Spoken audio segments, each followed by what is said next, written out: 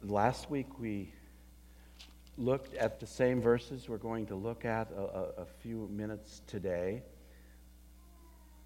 Let me read. This is John chapter 10. Let me read just a few words here from John 10:22 and following. At that time, the Feast of Dedication took place at Jerusalem. Remember, that's Hanukkah, memorializing when the polluted temple was cleansed, made new. The word dedication is to make new. The temple during the Maccabean period was completely sacrilegiously destroyed, because Antiochus Epiphanes from Syria, Antiochus Epiphanes had come and sacrificed pigs. Now, we eat pigs, and we sacrifice some pigs to barbecue them, eat them, but in the Jewish economy, the pig is an absolutely unclean animal, and God forbade the use of pigs to eat or certainly to sacrifice. And that's exactly why Antiochus Epiphanes, in the period of something like 160 BC, came in to degrade, to abuse, to shock the Jews and show how much he hated them and how much power he had over them. He'd subjugated them. But sometimes that subjugation creates backlash, and the Maccabeans had a great revolt, and God blessed them with victory. They drove out the pagans and rededicated the temple, which is a gorgeous picture of what salvation is. And we believe clearly that John is showing us that here is Jesus coming as the one to rededicate what was meant for God, to clean it and make it new so that it can be used for God's glory once again.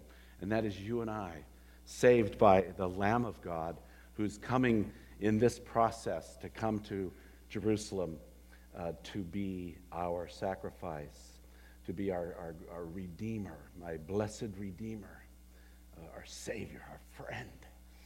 So at that time, the Feast of Dedication took place at Jerusalem, and it was winter. And Jesus was walking in the temple, in the colonnade of Solomon. So the Jews gathered around him. Now, over the last many chapters in John, if you keep the literature in its context, which is what we should do, you go back into chapter 5 and 6, etc., straight on forward to this time, it's been a story of contention, really a huge argument between the enemies of Jesus and Jesus. And everything that's been going back and forth between them, this long argument that occurred over several occasions. But John, the author, records it for us. And here they're coming again. They've already decided they're going to kill him. John's told us that very clearly. They're not here to get information. They're not here to actually honestly find out about Jesus. They're only here to try to catch him, to discredit him, to show that whatever he is saying is horrible and wrong. So the Jews gathered around him and said to him, "How long will you keep us in suspense? If you are the Christ, tell us plainly." Jesus answered them, "I told you, and you do not believe. The works that I do in my Father's name bear witness about me. But you do not believe because you are not part of my flock." I'm preaching from the ESV, English Standard Version, which is the version I prefer. And I have the one published in 2007. Some of you may have one that's published more recently than that, because I found that in the more recent ones, in my electronic version, which I actually study from, they've gone back to a more literal reading of the Greek here. Because you are not part of my flock is translated, because you are not among my sheep. Okay, so that's the literal Greek there. Sheep, plural. You're not among my sheep. My sheep, and that's important for this context. I think they were right to go back to a more literal reading because it gives Jesus this opportunity to make this great contrast. The reason you don't believe is you are not a part of my sheep. My sheep hear my voice. They believe. My sheep hear my voice, and I know them, and they follow me. I give them eternal life. I love that. I give them eternal life, and they will never perish. And no one will snatch them out of my hand. My Father, who has given them to me. Now, Jesus will expand on that several times over. John 17, he uses that same language.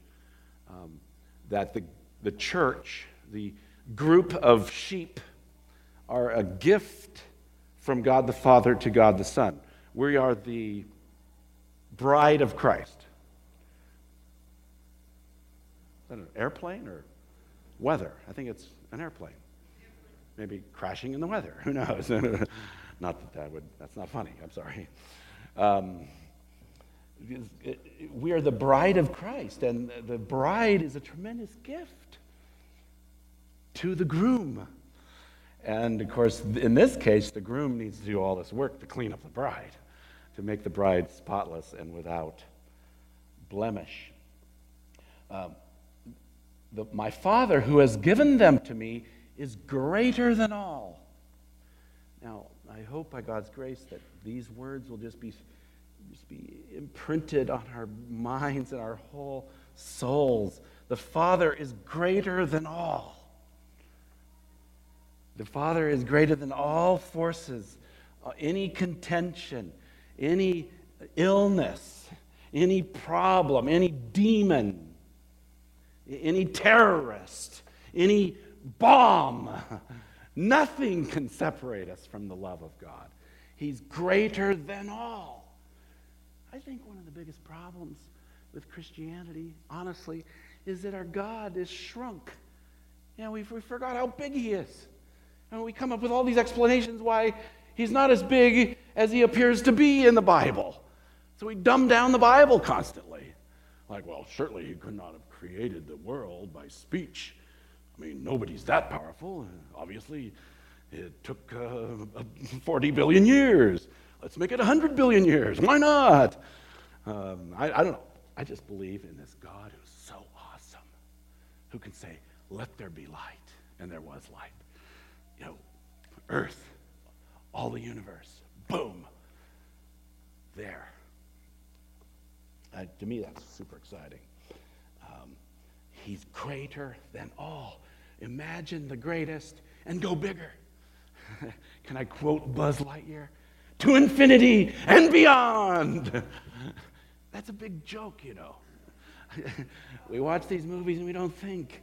You can't go beyond infinity, Buzz Lightyear, and those wings don't work. You are not flying. You're falling. Yes, indeed. But that's God. He is really the one to infinity and beyond. He's greater than all. And no one is able to snatch them. Contention. There's enemies. There's thieves hovering around that want to grab your wallet. They want to snatch your camera. You know, put your wallet in your front here. Keep it safe because you're in a den of thieves. And the glory here is the power of God. It's that he can't be overcome. No one will snatch them out of my hand. And no one is able to snatch them out of my Father's hand. There's a double-handedness here. In the hands of Jesus, in the hands of God the Father. He's taken us by hand. I'm trying to develop a few of these thoughts before I get into my outline, like I always do, because sometimes I actually don't get into it in my outline too well. But I just want you to marvel over this language, right? That God is greater than all, and we're in his hand. You know, what do you say? Let's say that you are hoping, let's say you're hoping to buy a house, and you put an offer on the house. And let's just pretend that, say, your wife has to travel and she's away for 5 weeks or something, and she calls you and says, well, did you hear anything, you know, from the bank, from the real estate agent, right? You might say, honey, I've got the keys in my hand. They're mine. We've got the house. It's ours. I've got the keys right in my hot little hand, right? It's possession. It's closeness. It's ownership. It's security. I've got it right here in my hand. It's right here. It's not a hope. It's real. And so this interesting metaphor that Jesus brings out here, that we're held in the hand of God. We're close to him, and his hand is greater than all. I and the Father are one. See, Jesus and the Heavenly Father are one. There's one God who exists in three persons, Father, Son, and Holy Spirit. And Jesus is claiming absolute equality with God, which in the Jewish economy is blasphemy if you're not God. And so we're familiar with blasphemy. You know, I think, you know, when I was like 10, blasphemy seemed like a Bible word. I mean, a word that's only used in the Bible, right? But nowadays, right, you'll listen to the news. It's always on the news. There's several people in Pakistan right now accused of blasphemy. They're in prison because of somebody said, well, they blasphemed the prophet. They blasphemed Muhammad. And so they're in prison for blasphemy. They might be executed for blasphemy. So it's a lot closer than it once was. And here's the issue. Jesus is on the verge of being executed for blasphemy. They understood him very clearly to be saying, I am God. I and the Father are one. And so here it is, see, in the text. We're not going to get into all this today. I'm leaving this for another time. The Jews picked up stones, again, to stone him. Jesus answered, I've shown you many good works from the Father. For which of these are you going to stone me? The Jews answered, it is not for a good work they were going to stone you, but for blasphemy. Because you, being a man, make yourself God. If he's more than a man, he's God.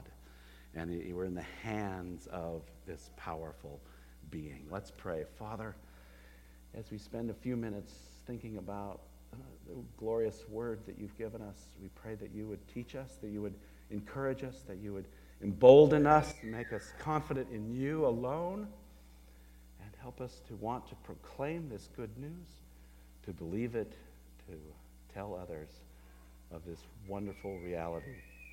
So thank you, Lord, in Jesus' name. Help me, I pray. Amen.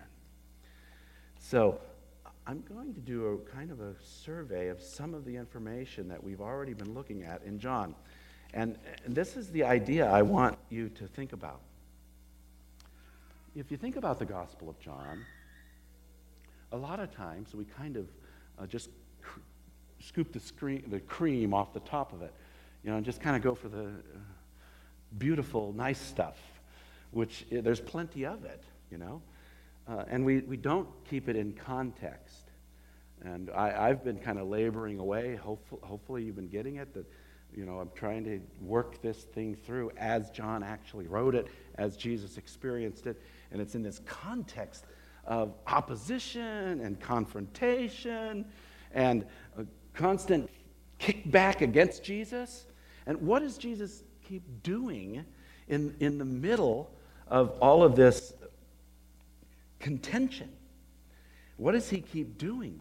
It is this: out of contention, hope. Out of the contentious argument, Jesus preaches the gospel.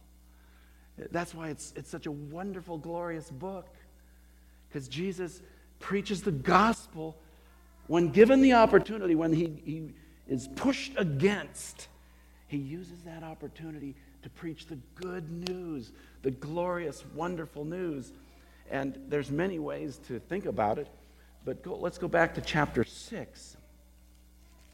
And hopefully you can follow through and read some of these with me.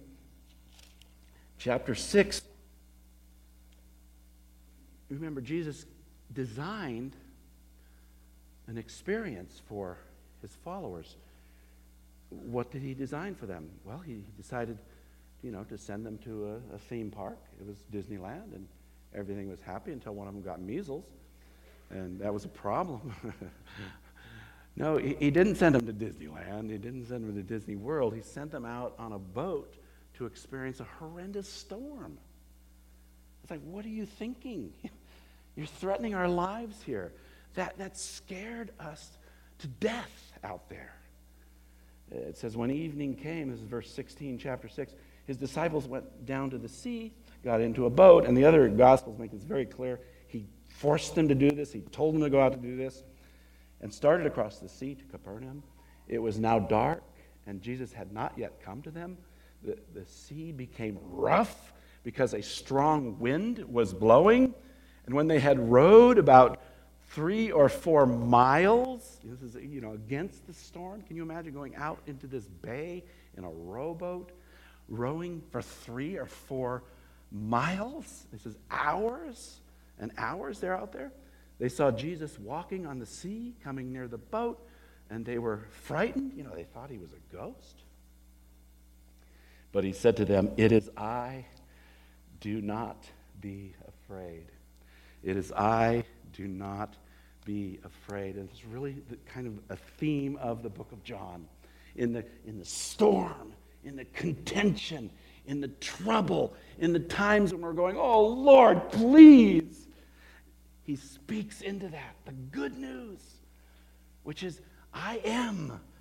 Don't be afraid. And John introduces the language that he'll be developing in his gospel.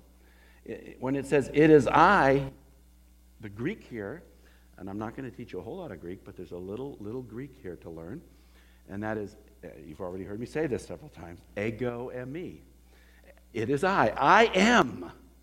Remember later, and I'm going to quote this a little later, but when he said, "Before Abraham was, I am," that's the same exact phrase, ego eimi. Why is it? It's edgy. One time I received a great compliment. It was sort of half-hearted. In fact, it was supposed to be an insult. Somebody said, "You try to make the Bible edgy." Actually, no. I'm just trying to not hide the fact that it really is edgy. This is edgy when John says, ego eimi, the quote from Jesus, "I am," don't be afraid, because Jesus is using the language of the Old Testament when God said, "I am that I am." I am the eternal, existing, greater than all God.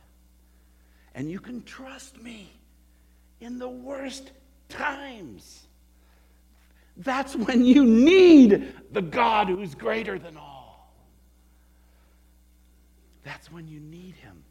And so he says, ego eimi me phobesta. Me means do not, phobesta. Don't freak out. Don't have a phobia attack. Phobesta. It's a command. It is I. Do not be afraid. Hold on to your faith. Hold on to the truth that's bigger than your circumstances. It is I. Do not be afraid. Out of this contentious argument, out of the storm, Jesus preaches the good news, the gospel.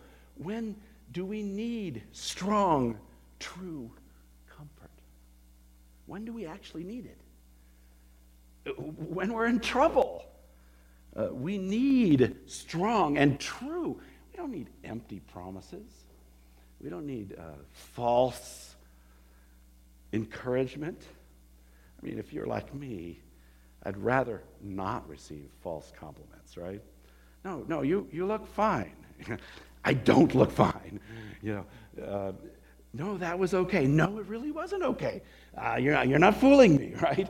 I know this is not true.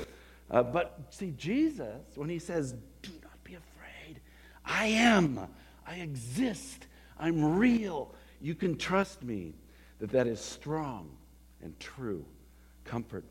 When will trouble come? And I say always and often.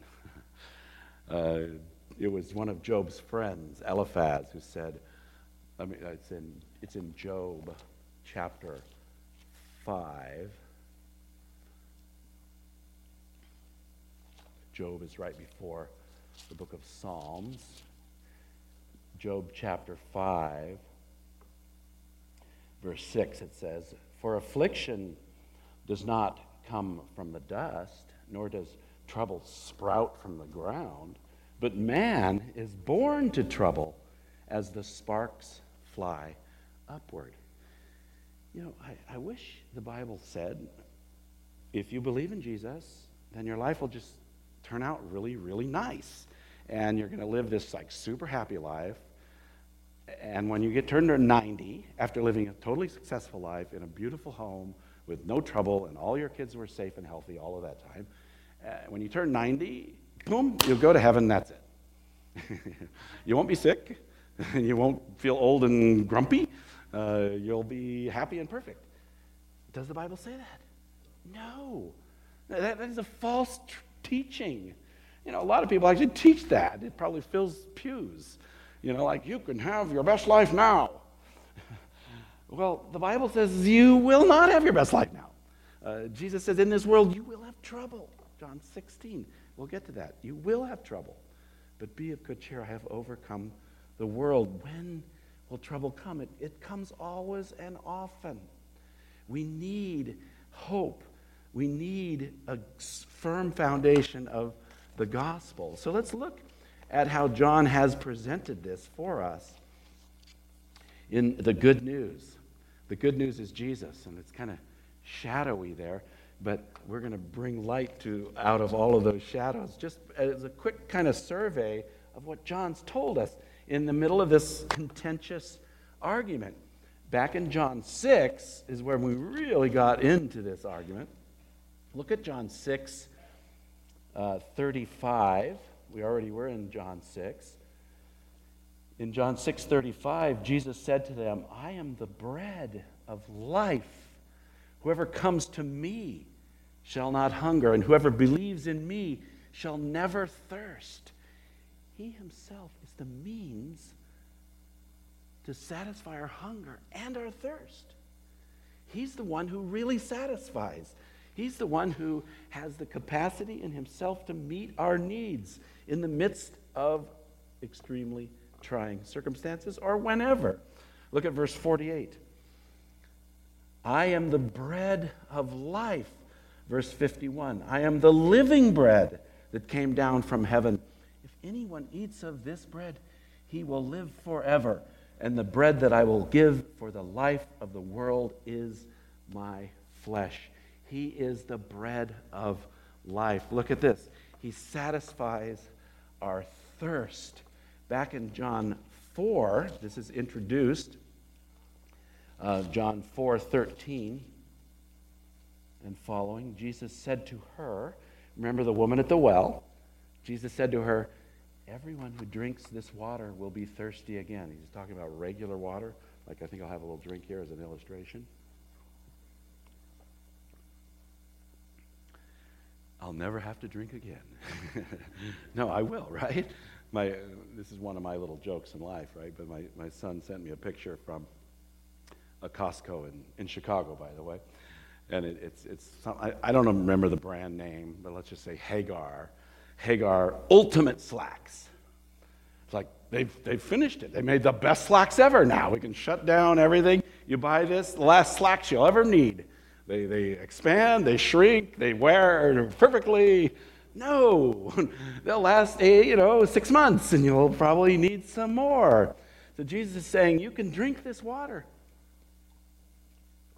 and you will be thirsty again. But Jesus is a different kind of water. He's not about H2O. He's the spiritual satisfaction. And the reality is, here's the glorious reality. If this were the last bit of water I ever got to drink, and I died, sometime subsequent to this point, really quickly, Jesus he satisfied my thirst forever. You can't take that promise away from me, and you can rest assured that the sheep of Jesus have that perfect water, not muddied, but perfect supply of water. So again, I'm reading from 4:13 real quick here.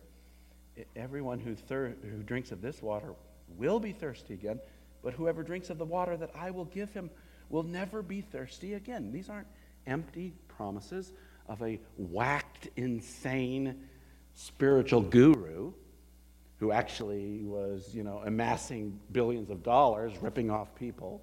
No, this is the Jesus who's saying these things in truth.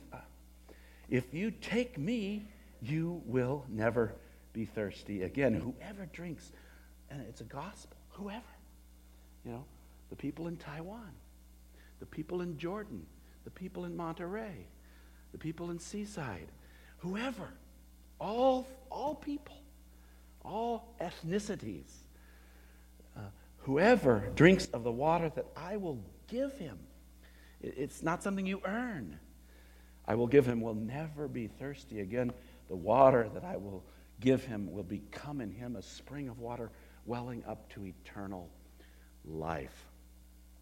And then look at John 7:37, the theme of water again. This is a really cool one because it's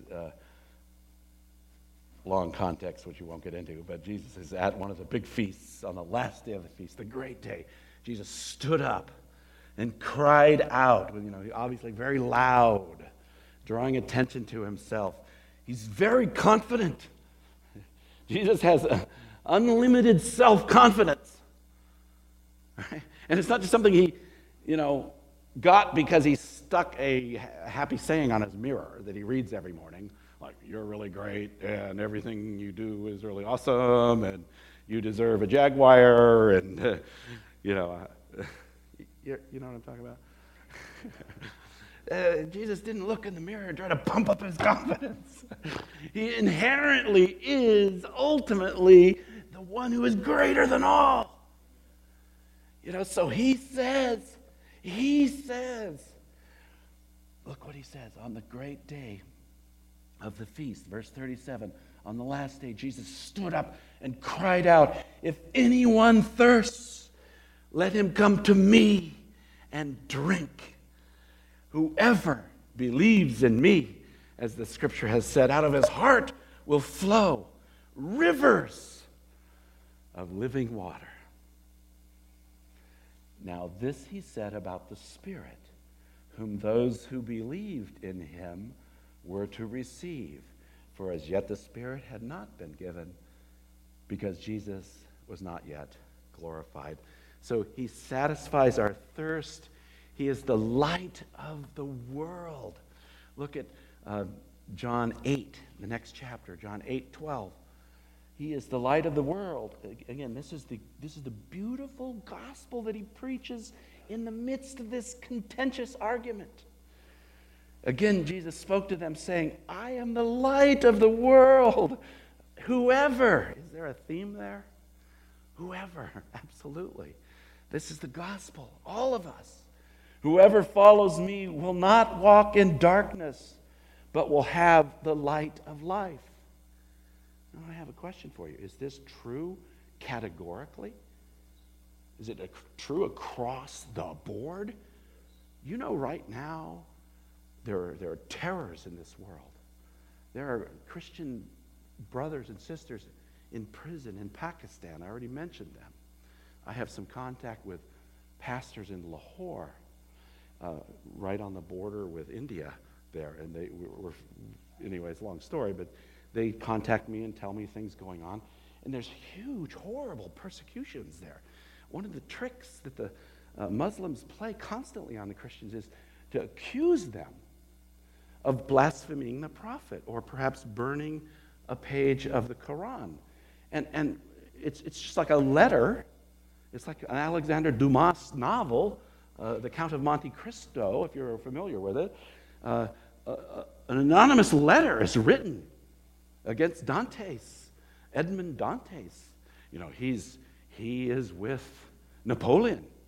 He's supporting Napoleon, and it ends up a long story, wonderful, amazingly well-written book. And he ends up in prison because of that. Well, people are there in reality in Pakistan. There's a horror in North Korea, one of the largest concentration camps in the world. We don't even know how many people are there, but there's many, many people, digging in the ground for a worm to eat, and they're there because they're Christians. That's why they're there. Is this true there? Yes, it is. They have the light of the world. It's true wherever and whenever. And you and I, we don't know, what the future holds. We don't know. But if ever we're cast in such a place, know these things. Hold on to them. They are true, regardless of your circumstances. Jesus is the light of the world. Verse 8 and 12. I am the light of the world. Whoever follows me will not walk in darkness. In the midst of the hole, in the darkness, the gospel is true. The light is there. So Jesus is the light of the world. This is the good news. This one's really cool. Sorry. I'm going to need more water. He is the everlasting God. I already mentioned this. I told you I'd get to this. Look in chapter 8 still. You could call chapter 8, a friend of mine called it, that's the I am chapter. Absolutely. The ego eimi. Ego means I. Eimi is the verb to be. I am. Is a direct, literal, wooden translation of that Greek phrase. And here it is in 8:58. Let's read a little of it. And again, in the contentious argument, when things are just nasty, that's when the gospel shines forth beautifully. Your father rejoiced. Your father Abraham, see verse 56. Your father Abraham rejoiced that he would see my day. He saw it and was glad. By faith, Abraham saw the Messiah in some way that we can't understand, because we have this great privilege of reading all about it. We have the word. But by faith, Abraham saw forward, and he rejoiced, and he was glad that God would keep his promise. He's the father of faith. So the Jews said to him, you are not yet 50 years old, and have you seen Abraham? And Jesus just rises right above that. He doesn't really enter into their low-level argument. Jesus said to them, truly, truly, amen, amen. I say to you, before Abraham was, ego eimi. And the significance of that, dear friends, is that he is the everlasting God. He's the eternal God. He's absolutely the real God who exists forever. He's the antique, the ancient, the original, the essential. He's the ground of all being. He's the one who created E equals MC squared. And we can't even figure it out quite. I was at Stanford yesterday at a debate tournament, and some wise guy etched that into the cement. E equals MC squared. That's pretty cool. That's what you want to see at Stanford, etched in the cement, E, energy, equals mass times the speed of light squared? What? Does anybody understand that? Maybe sort of, kind of, but not really, right? Physics just blows your mind. And why? You're looking at the nature of something God created, his handiwork. And so when he says, I am, it is significant. He's the everlasting God.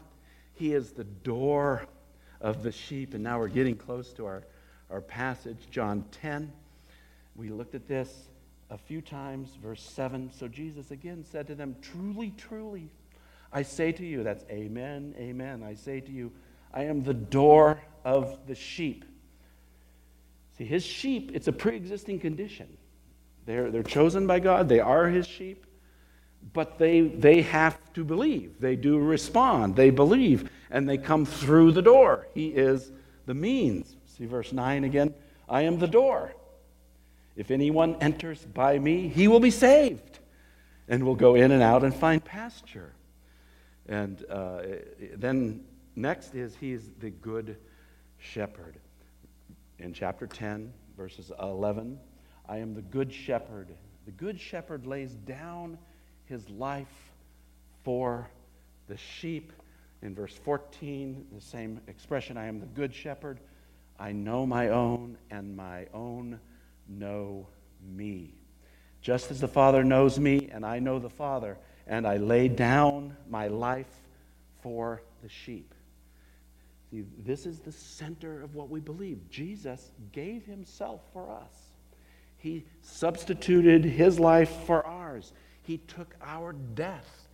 He lays down his life freely. He gives himself for us. The sheep deserved death. We deserved death. We deserved the wrath of God. But Jesus takes it all for us. This is why he came.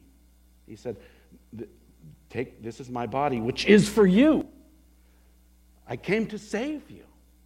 I came to be the good shepherd. As in contrast to all other shepherds, he is the good shepherd.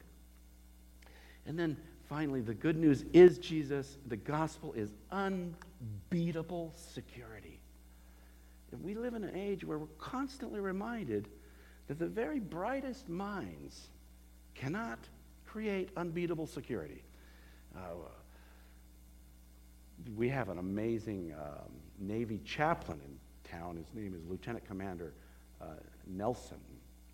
And he, for a long time, worked at the NSA. And kind of long story, which I'll leave you out of it, but he gave us a long lecture, 2-hour lecture about the NSA for our debate club, because that's what we're debating this year.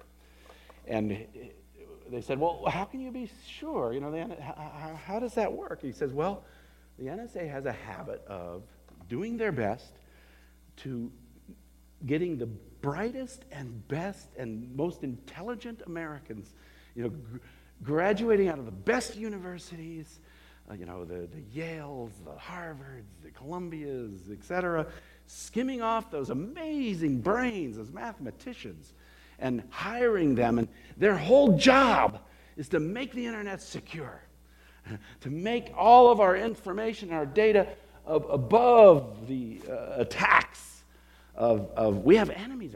We're, you know, these high-tech guys tell me, we're actually at war. It's constant war for data. We're not surprised about this, right? I got a notice from Anthem this week, my health care. By the way, your Social Security number probably got stolen. We're not sure how it happened, and we're really sorry, but somebody has it. See, Jesus is the ultimate security. You trust your soul to anything less, and it will absolutely fail you. It will fail you. And particularly, I don't mean to insult you, but if you trust your soul to yourself, you have a fool for a lawyer. You cannot save yourself. Our security is in the fact that only Jesus can save us. That's why that last slide was so important. He is all those things. That's how he saves us. That's what we need. That's what we need. That's the kind of security level we need. The gospel is unbeatable security. And that's what Jesus is saying here in the chapter that I already read before. Let me read it again just a little bit here. Verse 27. My sheep hear my voice, and I know them, and they follow me. I give them eternal life, and they will never perish, and no one will snatch them out of my hand. My Father who has given them to me is greater than all, and no one is able to snatch them out of the Father's hand. We are his sheep. We belong to him. He gives us eternal life. You don't earn it. It's a gift. You could never earn it. It's a free gift of God. And it's eternal. It can't die. And Jesus will say later on, in fact, we'll get in the next chapter if we have that opportunity. He says, whoever believes in me will live even if he dies. You will die, but you live anyway. You will never die. We will never perish. We should have no fear. Do not be afraid. I am. We can trust him. We cannot be snatched from his hand. Nothing can snatch you. He's greater than all. No demon, no dementia, no problem, no enemies, no concentration camp, no prison cell. Nothing can separate us. We cannot be snatched from his hand. We are secure in Jesus' hand. Look with me then quickly at Romans chapter 8. Really, the word that should be on our hearts is love, because God loves us. And nothing will separate us from the love of God. Let me read. This is Paul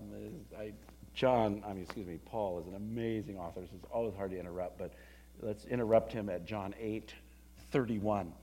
What shall we say to these things? If God is for us, this eternal God, greater than all, if God is for us, who can be against us? He who did not spare his own son, but gave him up for us all, how will he not also with him graciously give us all things? Who shall bring any charge against God's elect?